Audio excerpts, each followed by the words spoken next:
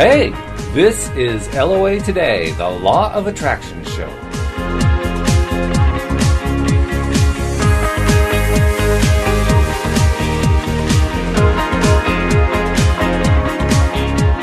Welcome to LOA Today. My name is Walt on this Thursday, May 18, 2017. And I have a little sad news to relate. Joel Elston, unfortunately, well, fortunately for him, he's doing great. His new position as director of the clinic that he has helped to found in the Richmond, Virginia area is just taking off. And his relationship with his two foster sons is really flying. Everything is working out so well in his life. So well, in fact, that unfortunately he can't do the show anymore, which is sad for me because we had such a great time doing it. But we have a year and a half of legacy of all the shows that we did, and it was just a great time. So, Joel, we wish you all the best. And we have a new co-host that's going to be joining us next week.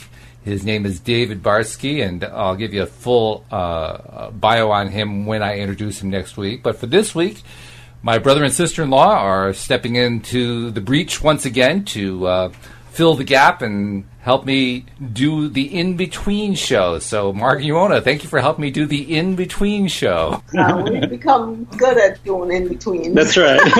It's good to have a skill, I've always felt. Yes. And as often happens, we were actually kind of struggling for a topic this week.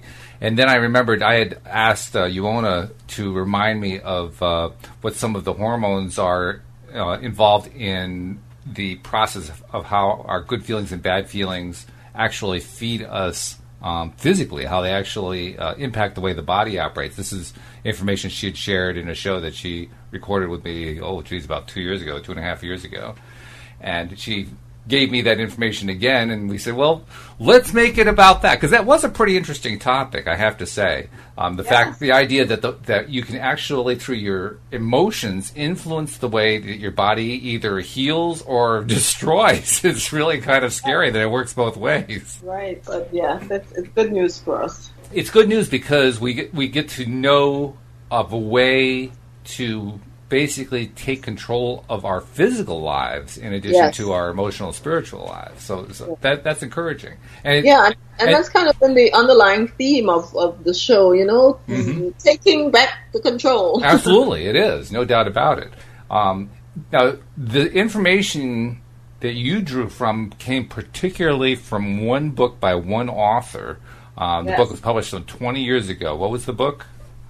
Molecules of Emotion by Candace Pert. She is, I think still is, a neuroscientist, and she worked with the molecules in the brain and the body, and she discovered that most of these molecules were associated with or being released by things that were happening in the emotional center of our brain. And so then she realized, based on years of research, that the way we feel depends almost entirely on the molecules that are flowing through our blood body at one time or another. And she's well credentialed. I mean, she has a PhD in pharmacology from Johns Hopkins University. That's not too shabby. Oh yeah, that's top of the line. Undergraduate studies in biology with a cum laude degree from Bryn Mawr College. That's not too shabby either. So and she also conducted a National Institutes of Health postdoctoral fellowship for the Department of Pharmacology at Johns Hopkins from 74 to 75. I mean, so she has some pretty intense credentials. She does, yeah, and I think she either worked for a Nobel Prize scientist or she was in the running for one or something about a Nobel Prize being talked about in relation to her and her work. There is one sad thing, you may not have been aware of it. She did die. She died in 2013. Oh, really? Oh, my goodness. Yeah, she died in 2013, age 67. But she left us a legacy that's just absolutely tremendous. Wow. So when we were talking about her, she was already dead? She'd already passed, yeah. Yep. What did she die of? I don't really know. Let's see. Does it give any information? No, it doesn't. The report I'm seeing, this is a Wikipedia article. It doesn't give me any information about it. One of her, she wrote a biography / thing. I read another book, not The Molecules of Emotion. She wrote another book, and there was some mention of her dealing with some illness, but it was nothing serious, I guess. I don't know. Well, now I have to go research that, so. Yeah. Well, I'm sorry to put a downer on it, but let's go to the positive side, because the molecules of emotion basically set a new standard in terms of our understanding of the control we have over our own bodies. And maybe just give like a 2-minute overview. What does the book teach us? Well, firstly, even though learning of her death was sad, I feel happy about the legacy that she's left. In terms of what she has helped us understand, and she was one of my heroes as a female neuroscientist and all that. So, I'm still happy. But so she basically helped us understand how emotions work, because we had this kind of nefarious idea about emotions as feelings and things that we couldn't really touch or see, or then she kind of made them physical, right? So now she says that there are these hormones or neurochemicals, and they are circulating in our body in response to what we're thinking, which is controlled by the emotional centers of our brain, and then they get released by the hypothalamus, and as they flow through the body, there are receptors on our cells that these molecules are then going to latch on, and that those receptors allow the molecules to enter our cells. And when they enter our cells, the reactions that they trigger is responsible for the way we feel. So, for example, the feel-good hormones, the endorphins, and the serotonins, when they are flowing and are entering our cells, we feel happy, we feel optimistic, we feel energized. But when we have cortisol or adrenaline flowing through our system, especially for extended periods of time, that's when we start feeling stressed and depressed and angry and frustrated and all that kind of stuff. And to give us an idea of just how, I'm not sure what the word is I'm looking for, mind-bending, I guess, is perhaps the word, this whole bit of research is, our knowledge as a human species about endorphins, about about adrenaline and about dopamine and the hormones, the neurotransmitters, it's only about 40 years old, isn't it? I mean, it hasn't been around for a long time. Yeah. And she was at the forefront of learning this stuff. Exactly. It was relatively new stuff, and we went from discovering that they existed, and there's a funny story because adrenaline and epinephrine are the same molecules, but they were discovered by an American scientist who called it adrenaline, and then a British scientist discovered the same molecule and called it epinephrine, and it was only years later they realized it was the same molecule. Nobody ever bothered to look at the molecule? Oh my goodness. Hey, Frank, I mean, this molecule looks an awful lot like ours. I mean, time when science was not as collaborative as Really? Yeah, I know. Well, now you have the internet and people are sharing, and that's true. Yeah, that's true. It's a lot different. But yes, so they were discovering the existence of these molecules, right? And then we weren't quite sure what they did, and then we moved there from the realization that they existed to the fact that they were associated with, there was the sex hormones, estrogen and testosterone and all that kind of stuff. And we kind of figured, okay, one dominates in men and the other in women, that kind of stuff. And we moved from there to really understanding that these hormones are specifically associated with certain functions. But what Candace Perth did was actually mapped out the reaction, each stage, each step of the reaction, which had not been done before. So it was quite enlightening. So in your introduction, you pointed out that there are feel-good hormones and neurotransmitters and feel-bad hormones and neurotransmitters. Yes. By the way, let's also define our terms here. We don't really want to make this a science lecture, but what exactly is a neurotransmitter? So a neurotransmitter is the term given to a neurochemical that flows between neurons. So you have two neurons and they meet, and there's a gap between them. They don't actually touch. There's a small gap called a synapse. And when neuro energy or information is being transmitted through these from one neuron to another, it does so in the form of these neurotransmitters. So one neuron, number one, will get an electrical impulse, and it will cause a release of these neurotransmitters that will then be picked up by neuron number two. You know, it releases it into the synapse, and then neuron number two picks it up, and then it passes on to neuron number three, and that's how impulses and information travels throughout the nervous system. And this is pretty significant stuff, wasn't it? Because the whole concept of a neurotransmitter kind of upset the earlier model about how the nervous system works. I mean, they thought it was just all purely electrical impulses, and this said, no, it's not. It's more than that. Right. Yeah, there was like these funny chemical things involved. You know? Chemical thingies.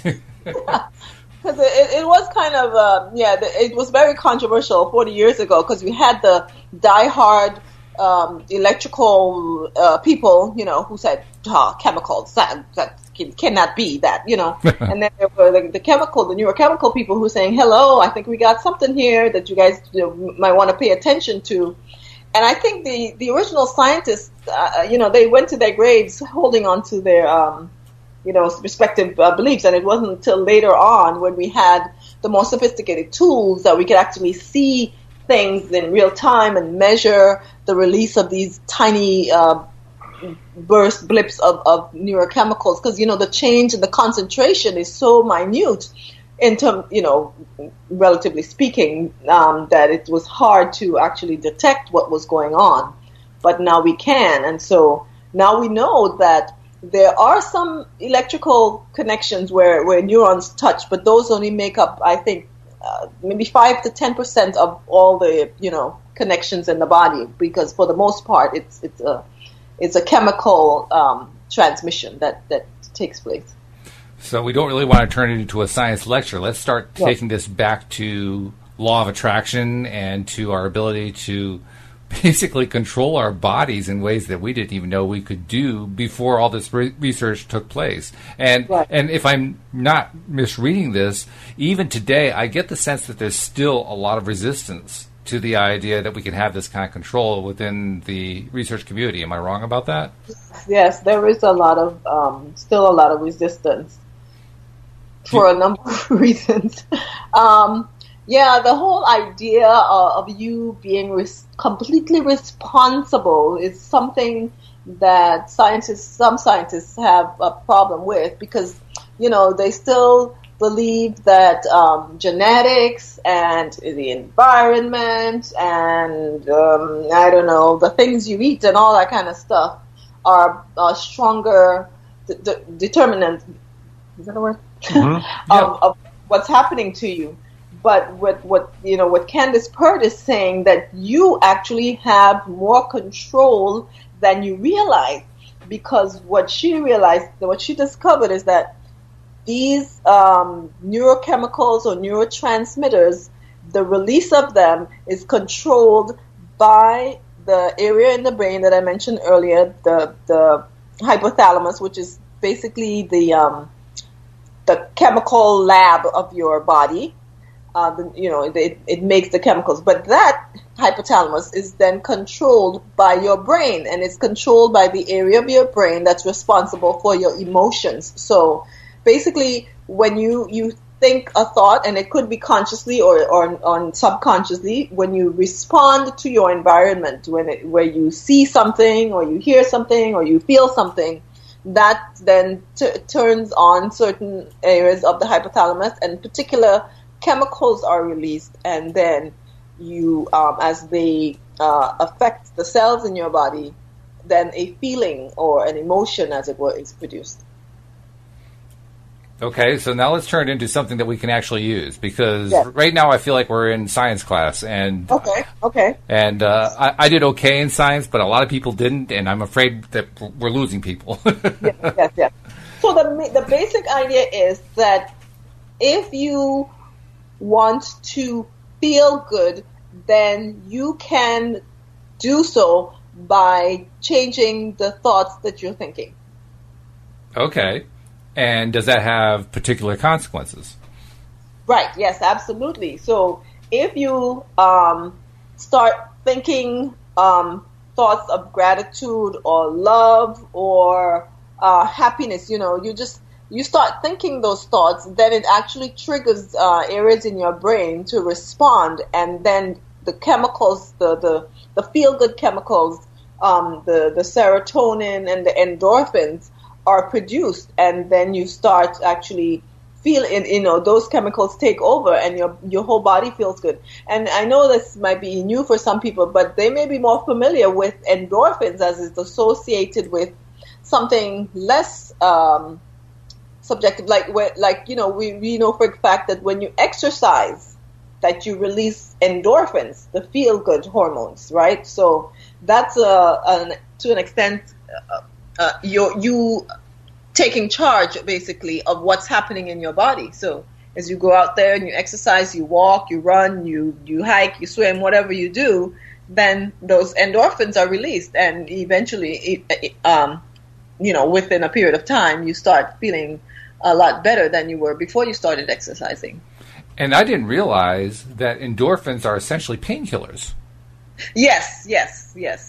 Yep. Which is a little bit surprising. I mean, I guess that is reflected in the fact that people become addicted to drugs that they shouldn't become addicted to because they eliminate pain. So I guess we shouldn't be too surprised. Yeah. But it almost makes me wonder, is feeling good really just getting rid of pain? No, it isn't. But the thing is, it's very closely connected in the neuronal system. There are a lot of crossed wires, as it were, without getting too technical. But there are areas in the brain that are responsible for pain, and some of those same areas are responsible for you how you feel, and that's why pain is so very subjective. And so, for some people, minimizing pain is their way of feeling happy.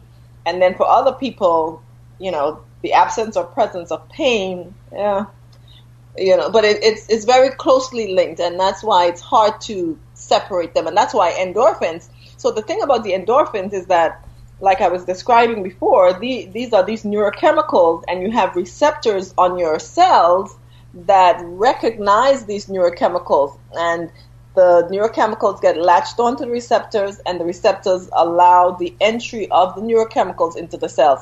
So the receptors are on regular cells, skin cells, stomach cells, liver cells, as well as on the neurons, right? So you have neurons that are responsible for pain, and they have receptors for endorphins, but you have the same receptors on other cells. And that is why there is this very close relationship between pain and the absence of pain and feeling bad or feeling good, feeling happy or sad.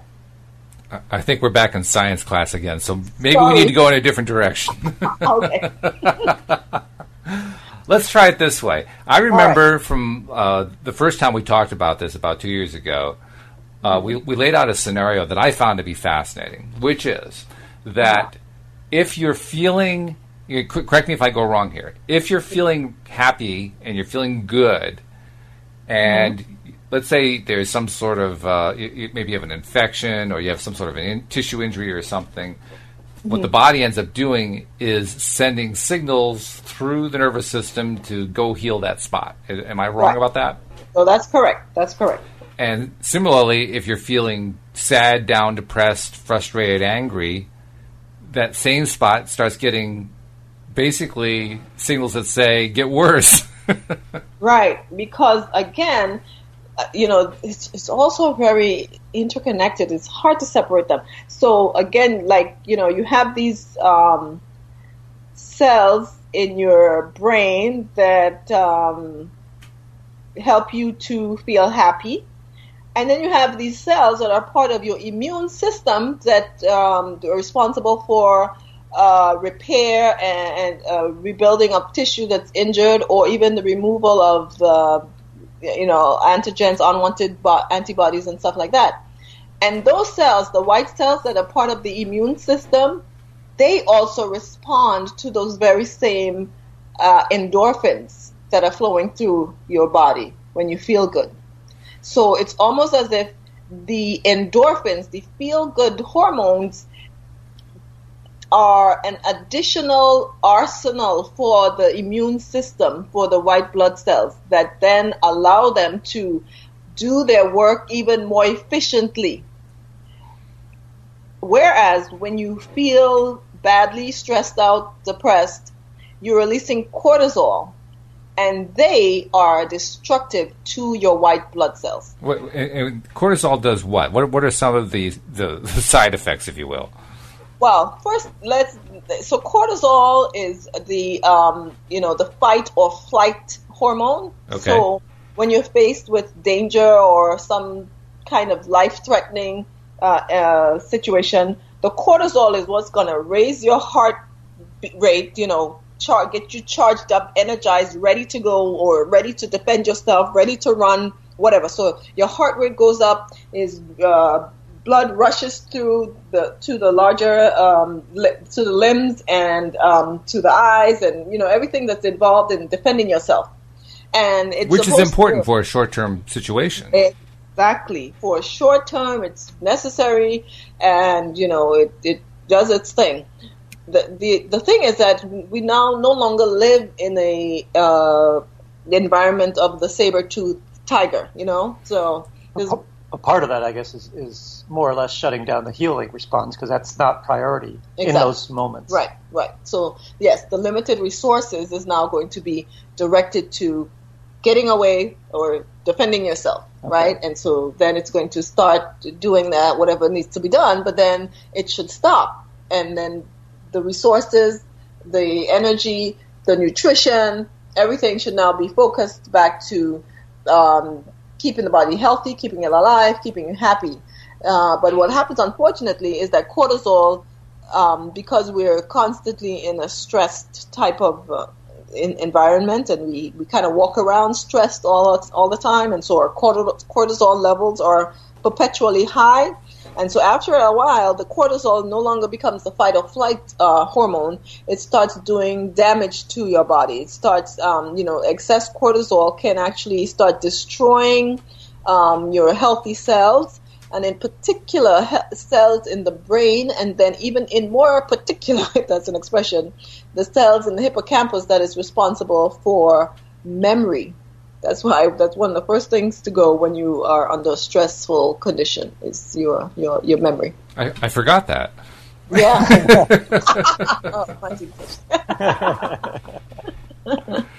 No, but seriously, what that basically is pointing to is that if you live in a state of feeling down most of the time, you're basically sending signals throughout your body to start killing off cells. Yes. And how many people live like that? Yeah, right. Unfortunately. And that's why, there's several quotations around that say about anywhere between 70 to 90% of all the illnesses that we face in our society, the underlying cause is stress. So what the doctors have been telling us for years is true. Stress isn't good for you. They just kind of understated it. Yes, exactly. They really did. I mean, it's not like they were telling you, well, you want to avoid stress because it's going to kill you. They told you, well, it's just not really good for you. Right, yeah. Yeah, you're right, because just like they have a Surgeon General warning on the cigarette packs, they need to have a similar warning about stress. Yeah, I mean, this is pretty serious stuff. It will kill you. And it becomes... Here's that word, it becomes chronic. Yes, exactly. It leads to chronic conditions. How many chronic illnesses are there in society today? It's astonishing. All the major ones are chronic. So it makes me wonder, are they all connected in this way? Yeah. Because we did a good job of getting rid of, all the biological type diseases, So now the only thing that's killing us are these chronic, quote, lifestyle diseases that are perpetuated or caused by stress. The good news is that they're all reversible. If you remove the stress, the disease gets better and even goes away in most cases. And this is the other part of what we talked about 2 years ago that really caught my attention, because not only is it reversible, but you were telling me about how quickly the body responds. Right. I mean, if I remember correctly, when these neurotransmitters start transmitting, because we're feeling either the happy side or the positive side, the negative side, let's assume it's the positive side because we're into positivity here. The moment that you start putting out these positive feelings, 90 seconds later, your body is affecting the cells that need to be healed. 90 seconds. I mean, that's like that. That's pretty quick.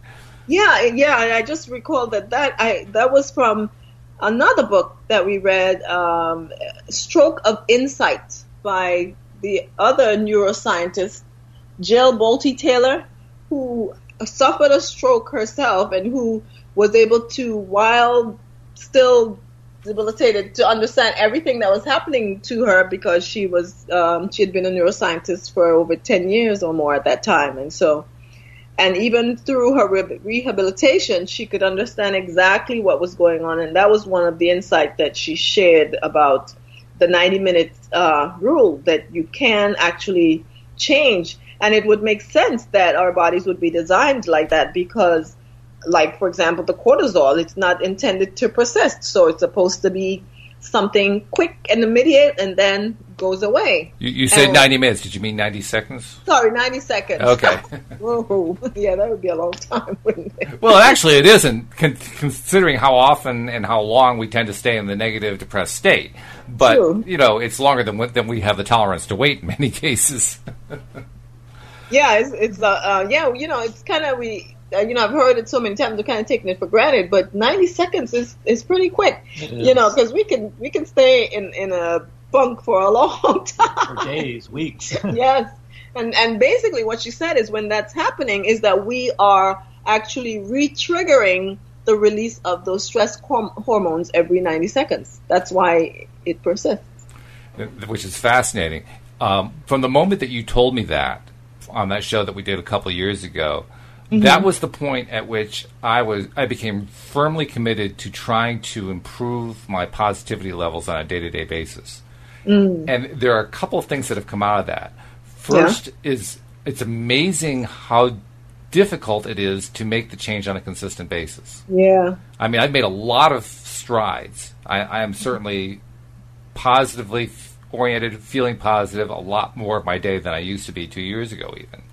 But at the same time, it's like we have this built-in default mechanism that says, stay on the depressed side. The dark side of the force is awaiting you. Right, because we've fallen into these habits, like you said, these default kind of attitudes and feeling.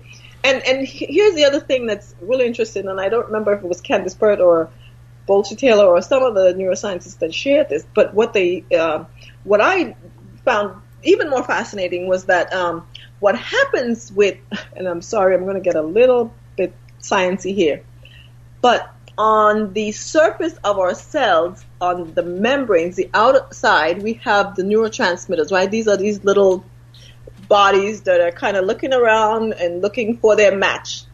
And what happens is as we have these habits are actually being determined by the chemicals that are flowing through our bodies. And so we have the receptors that for these chemicals are the ones that persist, right? And so if you are constantly in bad, stressed out moods, your cortisol, receptors are the ones that predominate, right? Because they're like, well, that's what you need, so we're going to give you a ton of those. And your receptors for endorphins and all the feel-good ones, they're actually going to decrease in number.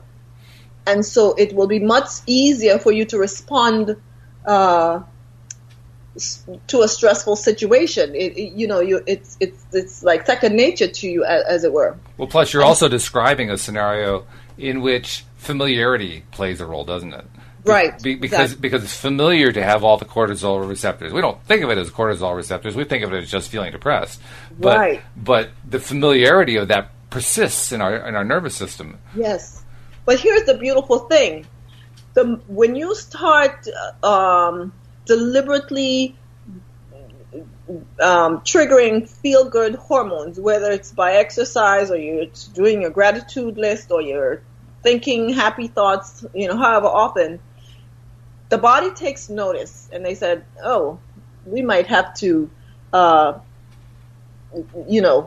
a reissue in the number of receptors for these hormones because she is kind of feeling happier these days. We might have to reevaluate that.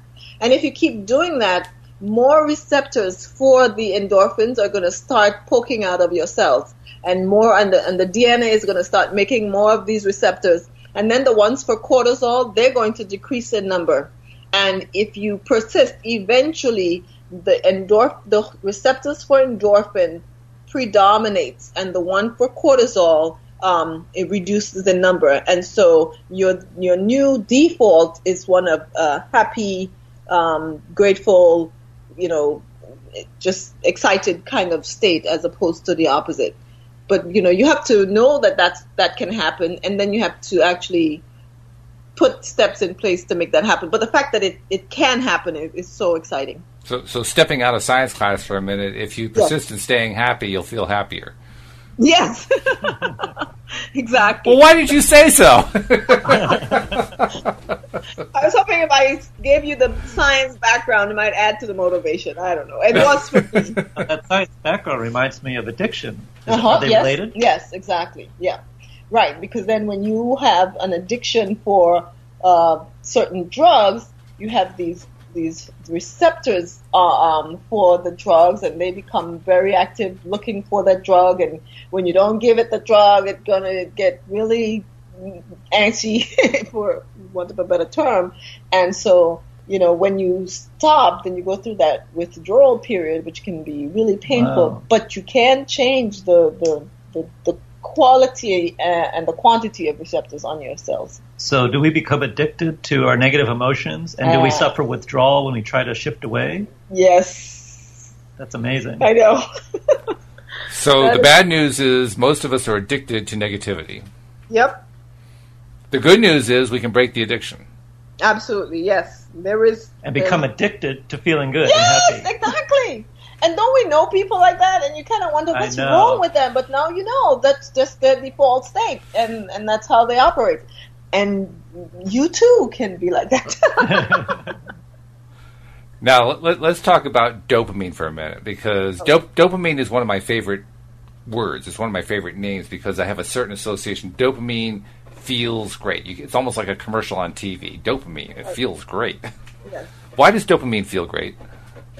So dopamine is like serotonin, like endorphins. It's one of those neurochemicals that when it gets attached to the receptors and enters the cells, there are a number of reactions that take place, and those reactions are all life-giving, health-giving, feel-good type of reactions, and so it produces that kind of response in you.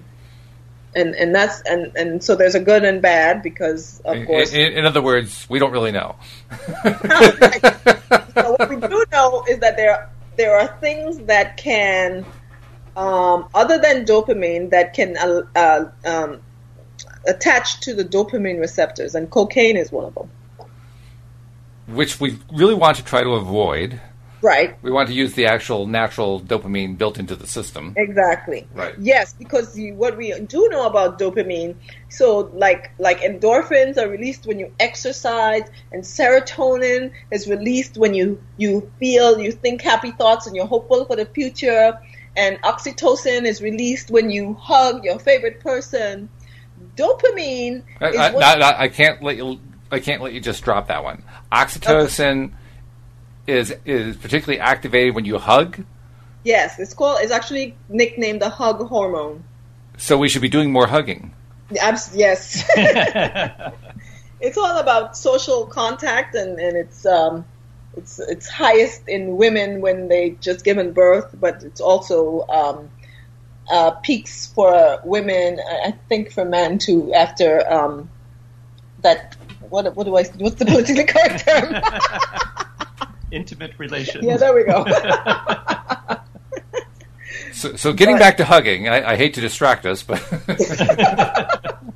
yes, but when you hug, you actually release oxytocin. I have to ask this question: why hasn't anybody been touting the hugging cure? I don't know. There are some people, I think, but they're a very small group. Yeah, there are scientists who work exclusively with this hormone, and they do great work. I've heard some lectures by some of them, and they kind of get relegated to the back of the hormone group for some reason. I don't know. They're kind of the new kid to the dance. So, but this is pretty important stuff. I mean, literally, the act of hugging another person is physically good for both of you to the point where it helps you get into that positive, habitual place to be. Yes, that's significant. Yeah, it is. Helps you heal. It does, exactly. Yeah, it's a powerful hormone, but we are just kind of now learning, a lot about, we know how, when it's released, but in terms of all the good things that it does, we're just now learning that. Well, this is even a little bit more exciting than 2 years ago, because I don't even remember talking about oxytocin and hugging. But Probably not. But hugging, I mean... Shoot, what the heck are we waiting for? Hugging is one of the nicest, most fun things you can do. Why are we, not saying, hey, we need to have 25 hugs a day in order to feel better. Let's do it.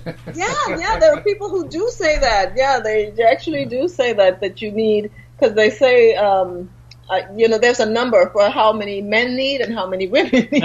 Oh, they do have it broken down. Okay. Yes, they do. Well, with this information, then, first of all, it helps me to understand why it's been a little bit of a struggle to try to get myself into the positive framework, if you will, on a regular basis. Mm-hmm. It also reinforces why it is that when you start bringing more of a positive attitude, positive feeling into your life, and you stick with it, it tends to stick with you. Yeah. Because it seems like this addictive quality works either way, depending on which hormone you're talking about, right? Yeah. So, on the one hand, we do have the power. On the other hand, we have to work at it. Yes. It is within our control. But because of our past, for want of a better word, it's going to take some effort on our part to... Well, I find that to be comforting, believe it or not. Yeah? Okay. And the reason I find it to be comforting is it explains why it is we don't seem to get the instant LOA results that The Secret promises. Oh, I see. Okay, yeah, that's true. Why doesn't it happen? I figured out why it was that a lot of people couldn't make The Secret work. I figured that out a few years ago. This is helping to fill that in, though. Because what I figured out is that if The Secret is... If the law of attraction is responding to our thoughts, and our emotions are basically the meters indicating whether what we're thinking about is congruent with who we are or not congruent with who we are, congruent with what we want to be, not congruent, that sort of thing, then what we really need to be doing is focusing on developing that skill. So why doesn't it work? Well, because it actually does work, just that we're spending all of our time on the negative side. Yeah. And we don't realize it. Most of us don't realize that most of the time we're not being positive. You're right. In fact, I've had conversations recently with a couple people. One of them was telling me, he started off by saying, I'm a very positive person.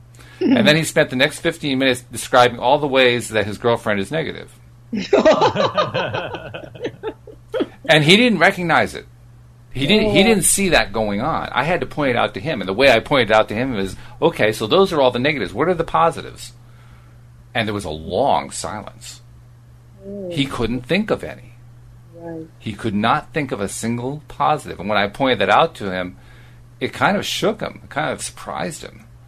Because we often don't realize even those of us who think that we're positive, we don't realize just how much time we're spending focusing on negatives. Right, yeah. So now having this information that tells us that our hormones, our neurotransmitters are basically playing off of what we're focusing on and giving us more receptors to match what we're focusing on. Well, no wonder it takes a while to shift. No wonder we don't get a quick result when we start, putting out there, this is what I want, in the field of all the time that I spend talking about the things I really don't want and that I don't like. Yes. If I spend all my day focusing on stuff I don't like, and I spend one little piece of it focusing on what I like, and then I expect the one piece that I like to come through, well, that's not terribly realistic.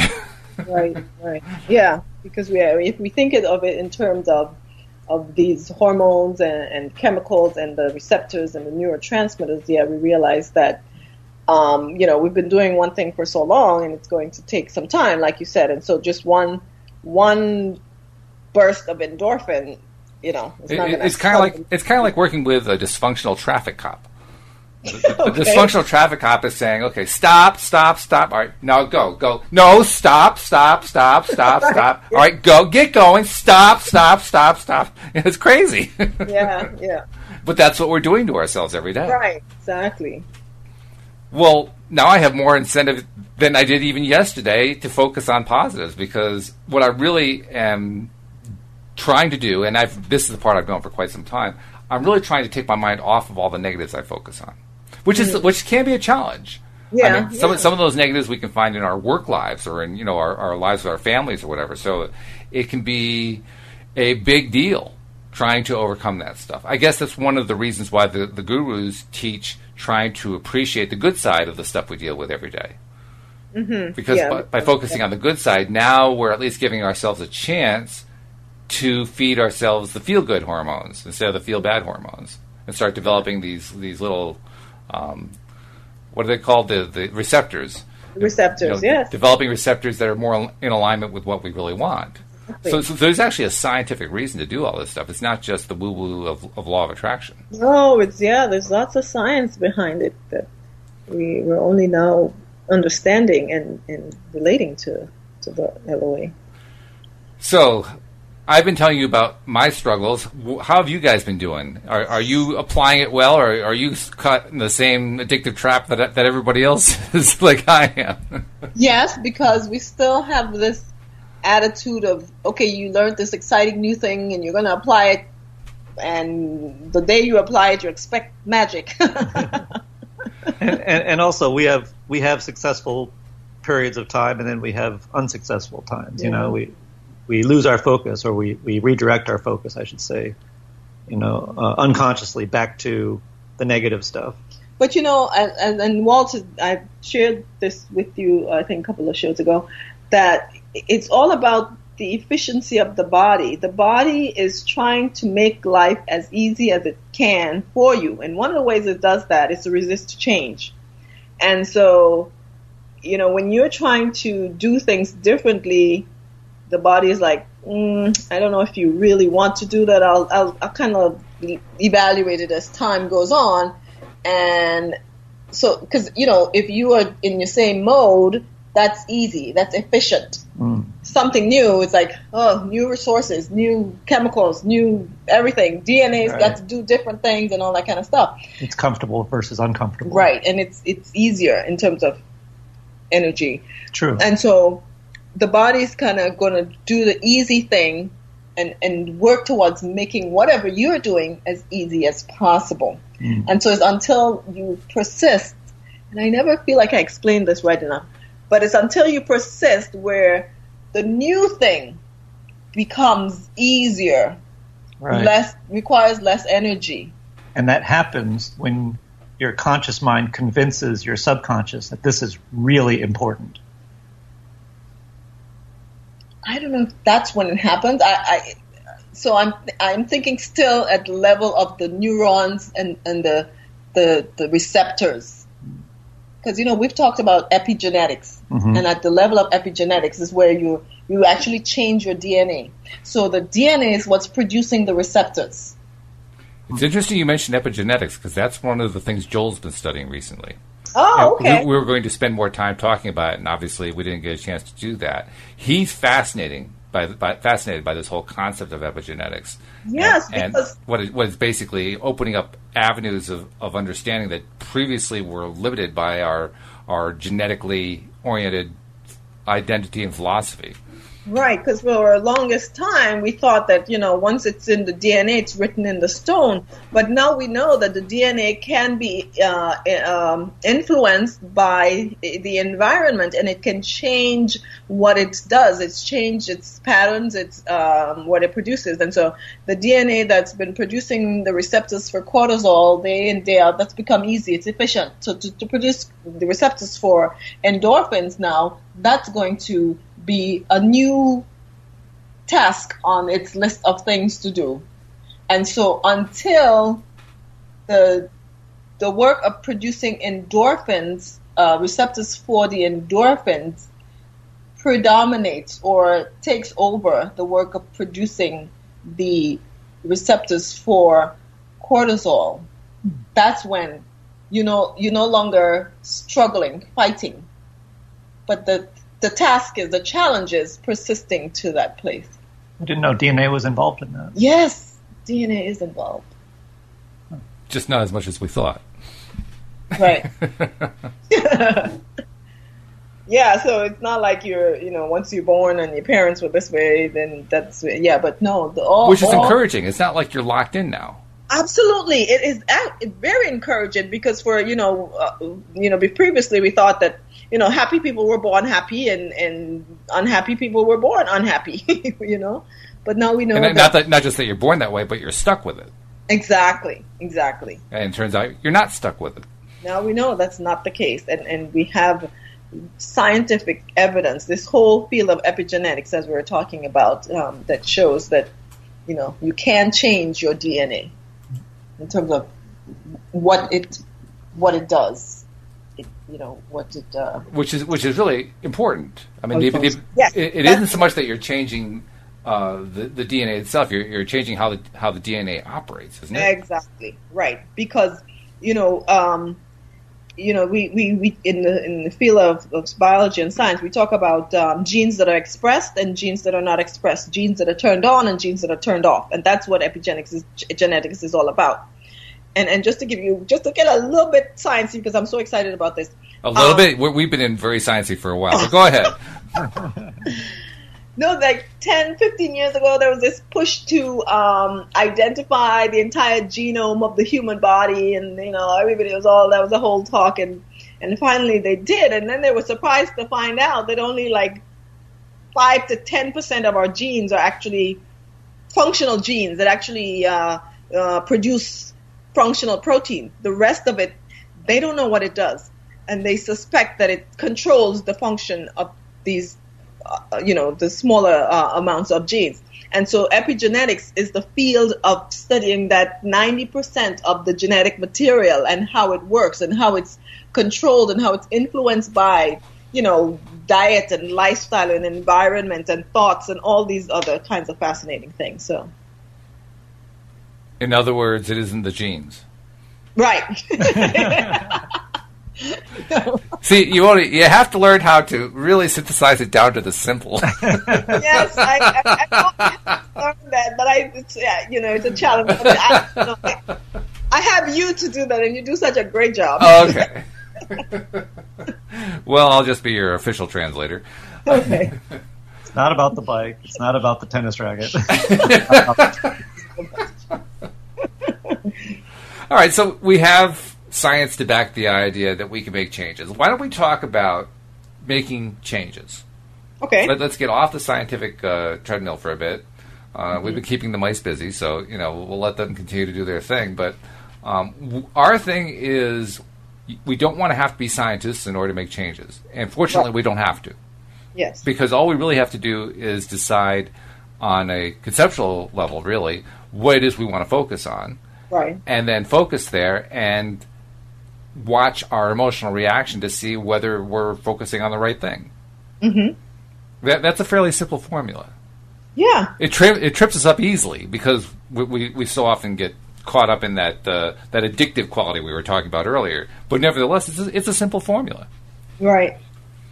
Yeah, and this kind of reminds me of what we had talked about last week and the week before about the whole idea of visualization, because I was thinking about this YouTube video that I saw some years ago where the person was talking about this very same thing, and she was saying that you can actually use visualization to instill a habit, because you can use your imagination / visualization to do something 100 times in your mind, and the brain and the body does not know any different. It's kind of like re-triggering the hormone, the release of the hormone over and over again, and you're retraining the cells to have a new default position.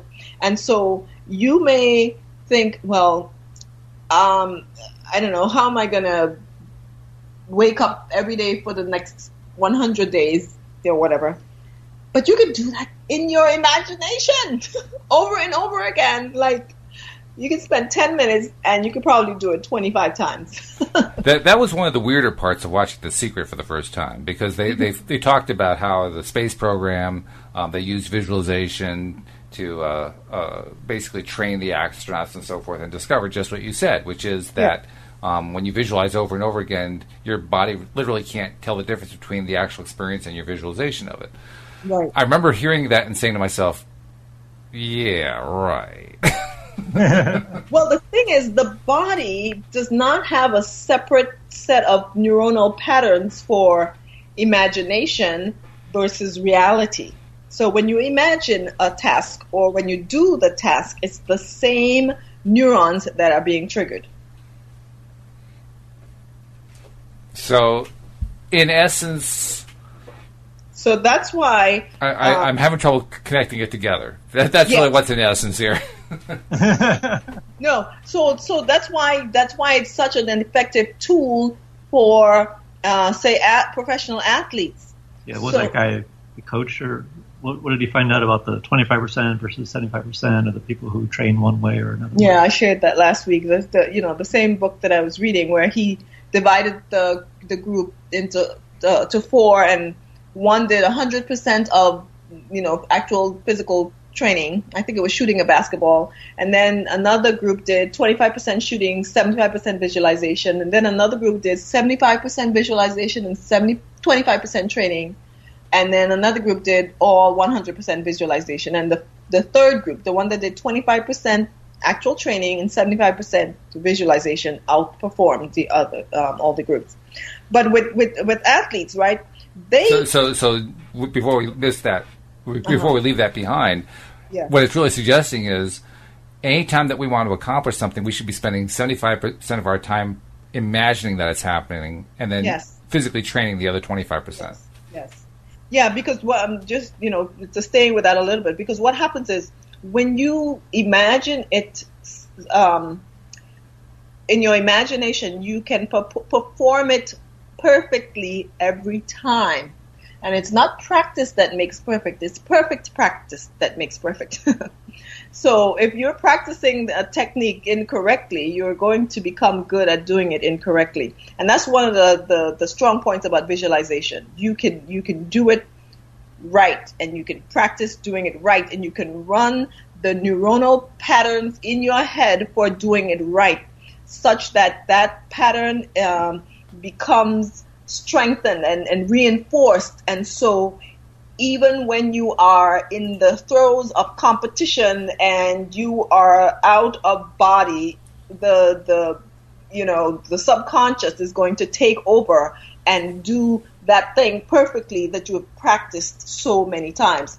And whereas in real life you may be able to practice I don't know how many hours a day and how many times you're able to do it, with visualization, you can multiply that several times over, doing it perfectly every time. Well, this actually does raise a point that has always been a point of confusion for me. Mm-hmm. Because, as you stated there in your scientific way, mm-hmm. you want to practice in your mind, you want to practice doing it perfectly. Mm-hmm. What happens if you can't imagine what doing it perfectly is? What happens is you you never really give yourself the chance to, quote, practice it perfectly, unquote. Right, and that's why it was the third group, the group that did 25% of actual shooting the ball and 75% visualization, outperformed the group that did 100% visualization. Because like you just pointed out, if you don't know how to do the task, then it becomes difficult for you to do that task perfectly. Even in your mind. Mm. And so if you do know how to do it, you've been trained, you've practiced, you've been instructed, you've been coached, whatever it is that you have an understanding of the fundamentals, and you now know how to do it. You've done it at least once or twice, perfectly. Then you can save that image, that visualization, that memory, whatever, and that's what you're going to run. If you haven't done it, then it becomes difficult. So this ties into the classic number one reason people become interested in trying the law of attraction for the first time, which is they want to attract money. I mean, health is a big one, relationships are a big one, but money is really usually the top of the list. Yes. And when people try to visualize getting a huge amount of money, much more than they're used to having in their lives, they almost never get it. Well, now I think we have a pretty good picture of why that's true. Yeah, it's because they don't really have a clear-cut model of how to bring that money into their lives. Yes, exactly. And if 25% of it is practice, well, you also have to be able to practice that within that 25% time, so to speak. You got to actually be able to practice bringing that money into your life, and you don't know how to do it. Yeah. Which is why it makes much more sense to focus on trying to go incrementally up. Yes, exactly. And that's why some, like Abraham Hicks, they say, go to the mall and spend $100 in your mind. Yeah, right. Get into the habit of actually seeing nice things and imagining what it would be like to purchase it. Things that are, within your limits, as it were, right now. And you keep doing that, and you build and you increase the amount until you become more comfortable. Because like you said, if you go outside of what you're comfortable with or what you are actually able to imagine, because the reality with which you're able to imagine it is what makes the difference. If you can engage all of your senses, so what it looks like, what it feels like, what it tastes like, that is what makes for a stronger visualization exercise, because then you engage multiple areas of the brain and the pattern becomes more widespread, and of course with more neuronal networks being involved, it becomes stronger, and then it really becomes part of the subconscious, as it were, and then it's easier for it to manifest into your reality. Mm. And you used an example of spending money. It also works for making money. Yes. So if you're uncomfortable imagining swinging $1 million deal, right, no big surprise, start out imagining the $10 deals. Exactly. And then eventually the $100 deals, and so on. And go from there. All right. Well, as usual, we've used up an hour. We're pretty close to it. Not quite an hour. We're like 2 minutes away. I do want, before we leave here, first of all, I want to thank you for all the weeks you've been filling in while Joel wasn't able to be here, and leading up to my new co-host joining next week, David Bradsky. So thank you, both of you, for taking the time to fill in the gap, so to speak. I really appreciate it. You're welcome, and we're always here to fill in the gap. Well, that's a good thing. I also want to remind our listeners the various places you can find us, because while we are here on PRN, and you can find us on PRN every week, we are also findable in other places as well. We'd love to make you permanent subscribers of our show. How do you subscribe to our podcast? It's pretty simple. You can go to our website, loatoday.net. There's there's a great big subscribe button there. You can't even miss it. It's so big. We are also now on Apple iTunes. We're in the iTunes store, so you can look for LOA Today in iTunes, and you can subscribe to us there. You can also find us on Facebook and on YouTube, and we even put out little tweets on Twitter when we do shows. So there's a lot of different ways to find us, and it's pretty exciting. And subscribing is free, right? It's absolutely free, and we'd love to have you join us on the journey. So, Mark and Uohna, thank you for joining the journey today. Thank you. Thank you for having us. We'll see you all next time here on LOA Today. Goodbye, everybody.